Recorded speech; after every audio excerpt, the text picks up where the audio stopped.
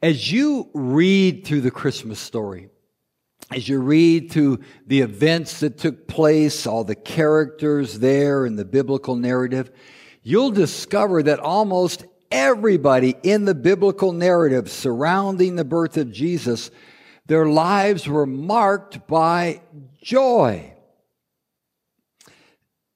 They were waiting for Jesus to be born, and their lives were filled with joy, the joy of anticipation that it was going to happen. So what we're going to do is we're going to look at 3 of those people this morning. And we're going to see how they experienced joy. And then God's going to use their experiences in our lives during this Christmas season. So you ready to go? You have your notes, pen? Let's start here. Let's start with a woman named Elizabeth. How many have heard of the woman named Elizabeth in the Bible? Okay, many have. Elizabeth was married to a man named Zechariah. And they'd been trying to have a child their whole married life, but to no avail. And now they're well advanced in years, past the age of childbearing. And Zechariah happens to be a priest, and he goes into the house of the Lord to do his priestly duties, and there he has this encounter with God. And God tells him, Zechariah, you and your wife been wanting to have a child all your married life, hadn't happened, but it's going to happen. Zechariah is thinking, well, how's that going to happen? And the angel says, it is going to happen, and when it does, name him John. John, who would turn out to be John the Baptist. And so Elizabeth, advanced in years, miraculously gets pregnant, her and her husband, and she's going to have this baby she's longed for her whole life. Well, it so happens that Elizabeth has a cousin. Do you know what her name is? Mary. Mary, mother of Jesus. Well, Mary also gets miraculously pregnant, but this is a miracle on steroids. She gets pregnant as a virgin, never having been with a man. So miraculous of miraculous. Mary goes to visit Elizabeth. Mary's pregnant. Elizabeth is pregnant. And this is what takes place. I'll read it to you. It's in your notes, Luke chapter 1. A few days later, Mary hurried to the hill country of Judea, to the town where Zechariah lived. She entered the house and greeted Elizabeth, her cousin.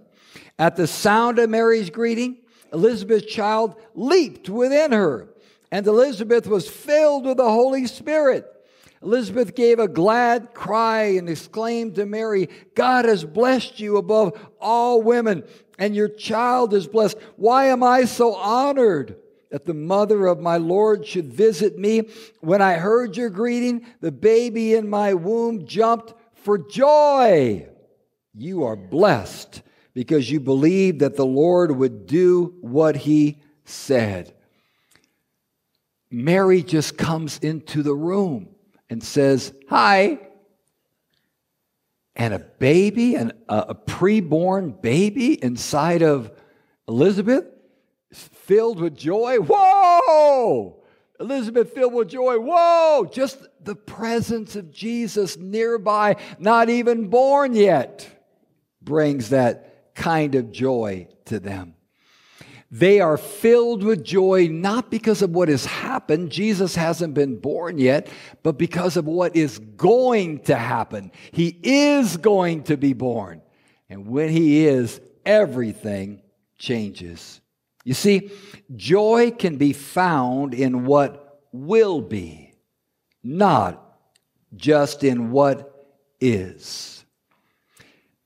You can experience joy in your life every day, no matter what you're going through, because you can always know that down the road in your life, God is going to do exceedingly abundantly above what all we can ask or think. The promise of God to every Christian is that all things are going to work together for good to those who love God, to those who are called according to His purpose.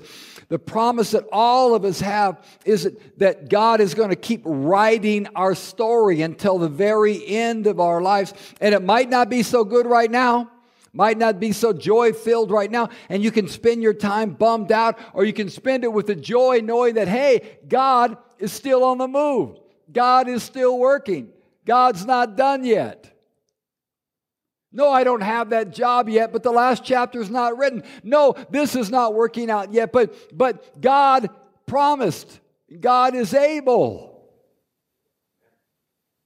What if we could experience joy in our life right now? Right now. Not because of how things are, but because of what things could be in the future, because the intervention of God. Wouldn't that be amazing? Wouldn't that be an amazing life to live, where you can always live with the joy of what's coming? How many saw the classic TV show, the Charlie Brown Christmas? How many have ever seen Charlie Brown Christmas? Okay, very good. You'll know then that Charlie Brown was having trouble getting into the Christmas spirit because of his sad little Christmas tree, which is now famous, the Charlie Brown Christmas tree, and because of the commercialization of the season. So his friend Linus said to him, "Charlie Brown, you're the only person I know who can take a wonderful season like Christmas and turn it into a problem." Well, I don't know if he's the only person who can do that. I think we can turn this season into a problem if we focus just on how things are sometimes instead of how things could be in our lives. Maybe right now you're praying and it's tough and you're anticipating and you're going through a difficult time. But know this, the last chapter's not written yet.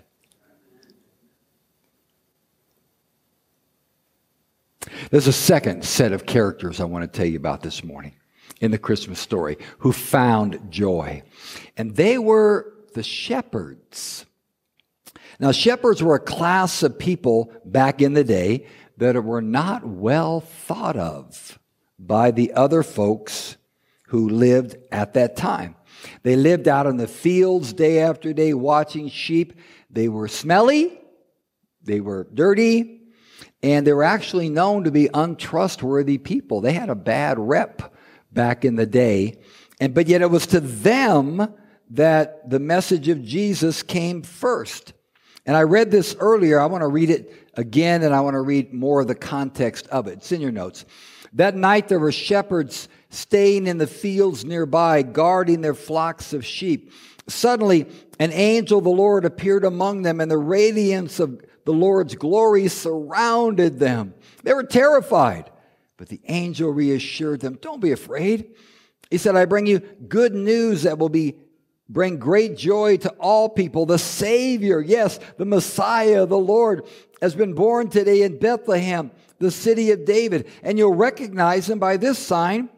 You'll find a baby wrapped snugly in strips of cloth, lying in a manger." And suddenly, the angel was joined by a vast host of others, the armies of heaven, praising God and saying, "Glory to God in the highest heaven, and peace on earth to those with whom God is pleased." When the angels had returned to heaven, the shepherds said to each other, "Let us go to Bethlehem. Let's see this thing that has happened, which the Lord has told us about." Good news and great joy. Good news brings great joy. What's the good news? The good news is this baby is going to be born. But he's born on a mission. He's going to be born. He's the Messiah. He's the Savior. And he's born to save the world from their sin. That is good news. And that brings great joy. If you have put your faith in the Lord Jesus Christ, if you believe that Jesus was the Son of God who died on a cross in your place for you, was buried, raised to life again on the third day, if you believe that message, that gospel, then your sins are forgiven. You talk about joy. Knowing that I am not going to be condemned because of all the things I have done that I knew were wrong, that I did anyway. I am forgiven for all the sins I've ever committed. Jesus forgave me of the sins that I did in the past, the sins I do now. He came to get rid of sin, the penalty of it, the pollution of it. I used to feel so dirty. I used to feel dirty in my sin. Now, maybe not everybody does this, but before I became a Christian, I felt dirty. There were seasons where, I hope nobody knew what I was doing. It was just this feeling that, like you need a bath, a shower. And Jesus came to give us that shower to cleanse us of that. The penalty, the pollution, and the power of sin. Before I came to know Christ, I could not stop sinning. There were sins that just controlled me, that I would say, I'm not going to do that tomorrow, and I do it tomorrow. I go to bed at night and say, Lord, forgive me, fully intending sometimes to do them tomorrow. But He came to get rid of the pollution, the power, and the penalty. That is good news, and that is a joy that you live with. Do you live with that joy? When you get up in the morning, do you have the joy in your heart? I'm forgiven. I'm forgiven. I'm forgiven. If you don't, then this morning, we want to pray for you. We want to pray that either you'll come to know Jesus as your Lord and Savior, or you'll have the assurance of your salvation. Because without the assurance, there really is no great joy, because we still are not sure if we're a Christian or not. Was it last week we had our small group, or was it it was a couple weeks ago. Was it last week? So last week we had small group Sunday, and I had the privilege of going down and watching the little kids. And I do that on small group Sunday. While you're having your small groups, I go down with the kids. But they weren't real little this time. There was a 6th grade, 7th grade, and a 5th grader. And so while I'm down there with them, we're having fun. And then I asked all three, do you guys know for certain that you're going to go to heaven when you die? And all three said, no. I hope I am. I hope I've been good enough. So I had a chance to share the good news with them, that getting to heaven has nothing to do with how good you have been. You can never be good enough, but Christ was perfect, took your place, died for you, the righteous for the unrighteous. If you need that assurance today, we're going to pray for you. There's somebody else in this story who experienced joy, great joy. And that was Jesus himself. This little baby would grow up to live a life filled with joy. Though he knew from the moment he was aware of what was going on, he knew why he was here.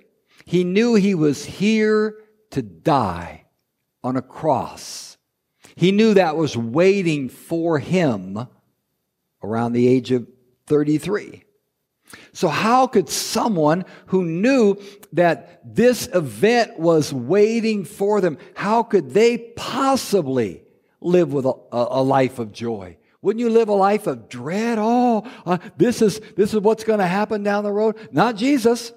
Hebrews chapter 12 verse 2 says, let us fix our eyes on Jesus, the author and perfecter of our faith, who for the joy, there it is, the joy set before him, endured the cross, scorning its shame, and sat down on the right hand of the throne of God.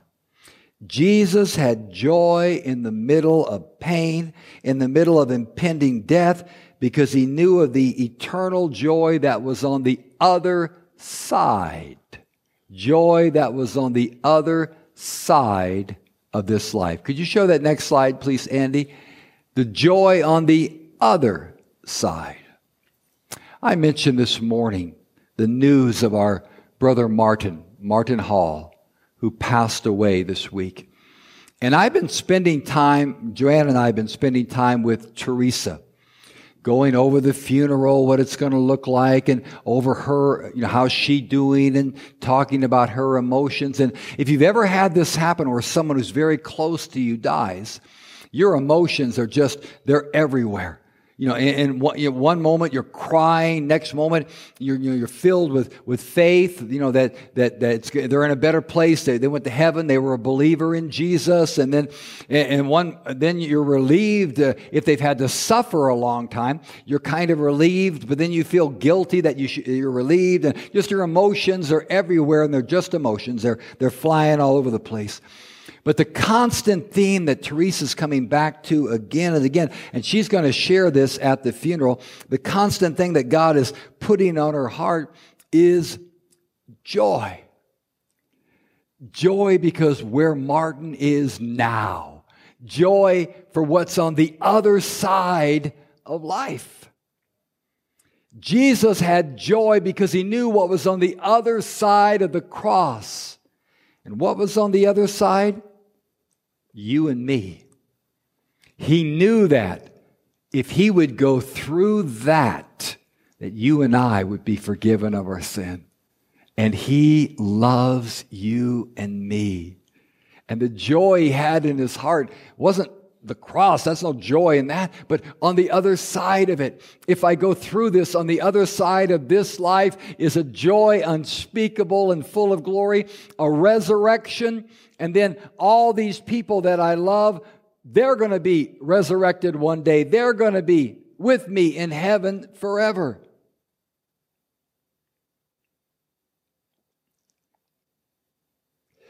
Elizabeth and the baby in her womb celebrated because of what Jesus would do.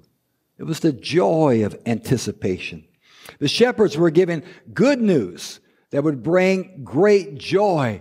It was the good news of sins forgiven. And Jesus endured the cross because he knew the joy that would be on the other side of death. D.L. Moody, the great evangelist, said this: happiness is caused by things that happen around me, and the circumstances will mar it. But joy flows right on through trouble. Joy flows on through the dark. Joy flows in the night as well as in the day. Joy flows through all persecution and opposition. It is an unceasing fountain bubbling up in the heart, a secret spring that the world can't see and doesn't know anything about. I want to challenge you this Christmas season to find joy. You want to give a gift to Jesus? Well, he's already given one to you. He wants you to live a life of joy that would honor him. That would honor him if you lived a life filled with joy. How about coming next Sunday and going Christmas caroling? When's the last time you did that? When's the last time you went Christmas caroling? When I was a little boy, we would do this. We would go door-to-door Christmas caroling. Our United Methodist Church would. And it was such a joy. We're going and singing to these homes. We would do this thing where we'd get on a trailer, a tractor trailer, had this thing it pulled behind it with hay on it. We'd sit on that. We'd drive up and down and sing. When's the last time you sang joy to the world and shared that joy with people? Well, come next week and do it. In 2 weeks, we're going to have Christmas parties here in church where we're going to share the joy together. And then on Christmas Eve, we're going to come and watch our kids just light up the place with sharing the gospel and joy. But don't just have joy in those times. Find it every day. Find it every moment in what will be, in the good news, and what's on the other side. In your notes, you have 4 questions to meditate on. Pastor Nate and the worship team, would you please return? There are 4 questions for you to meditate on later on when you get home that are tied into what I spoke about today. But right now, we're going to focus on question number 4. So here's what we're going to do. Get a pen if you have one, because you might want to be writing things down. But for a few minutes right now, we're going to pause. I'm going to stop preaching. We're going to hear some instrumental music. And I want you, as you sit at home here in the presence of the Holy Spirit, to focus on question number 4. What does it mean for you right now, with what's happening? What does it mean for you to choose joy? How would that look? How would you do that? To choose joy even when life is hard.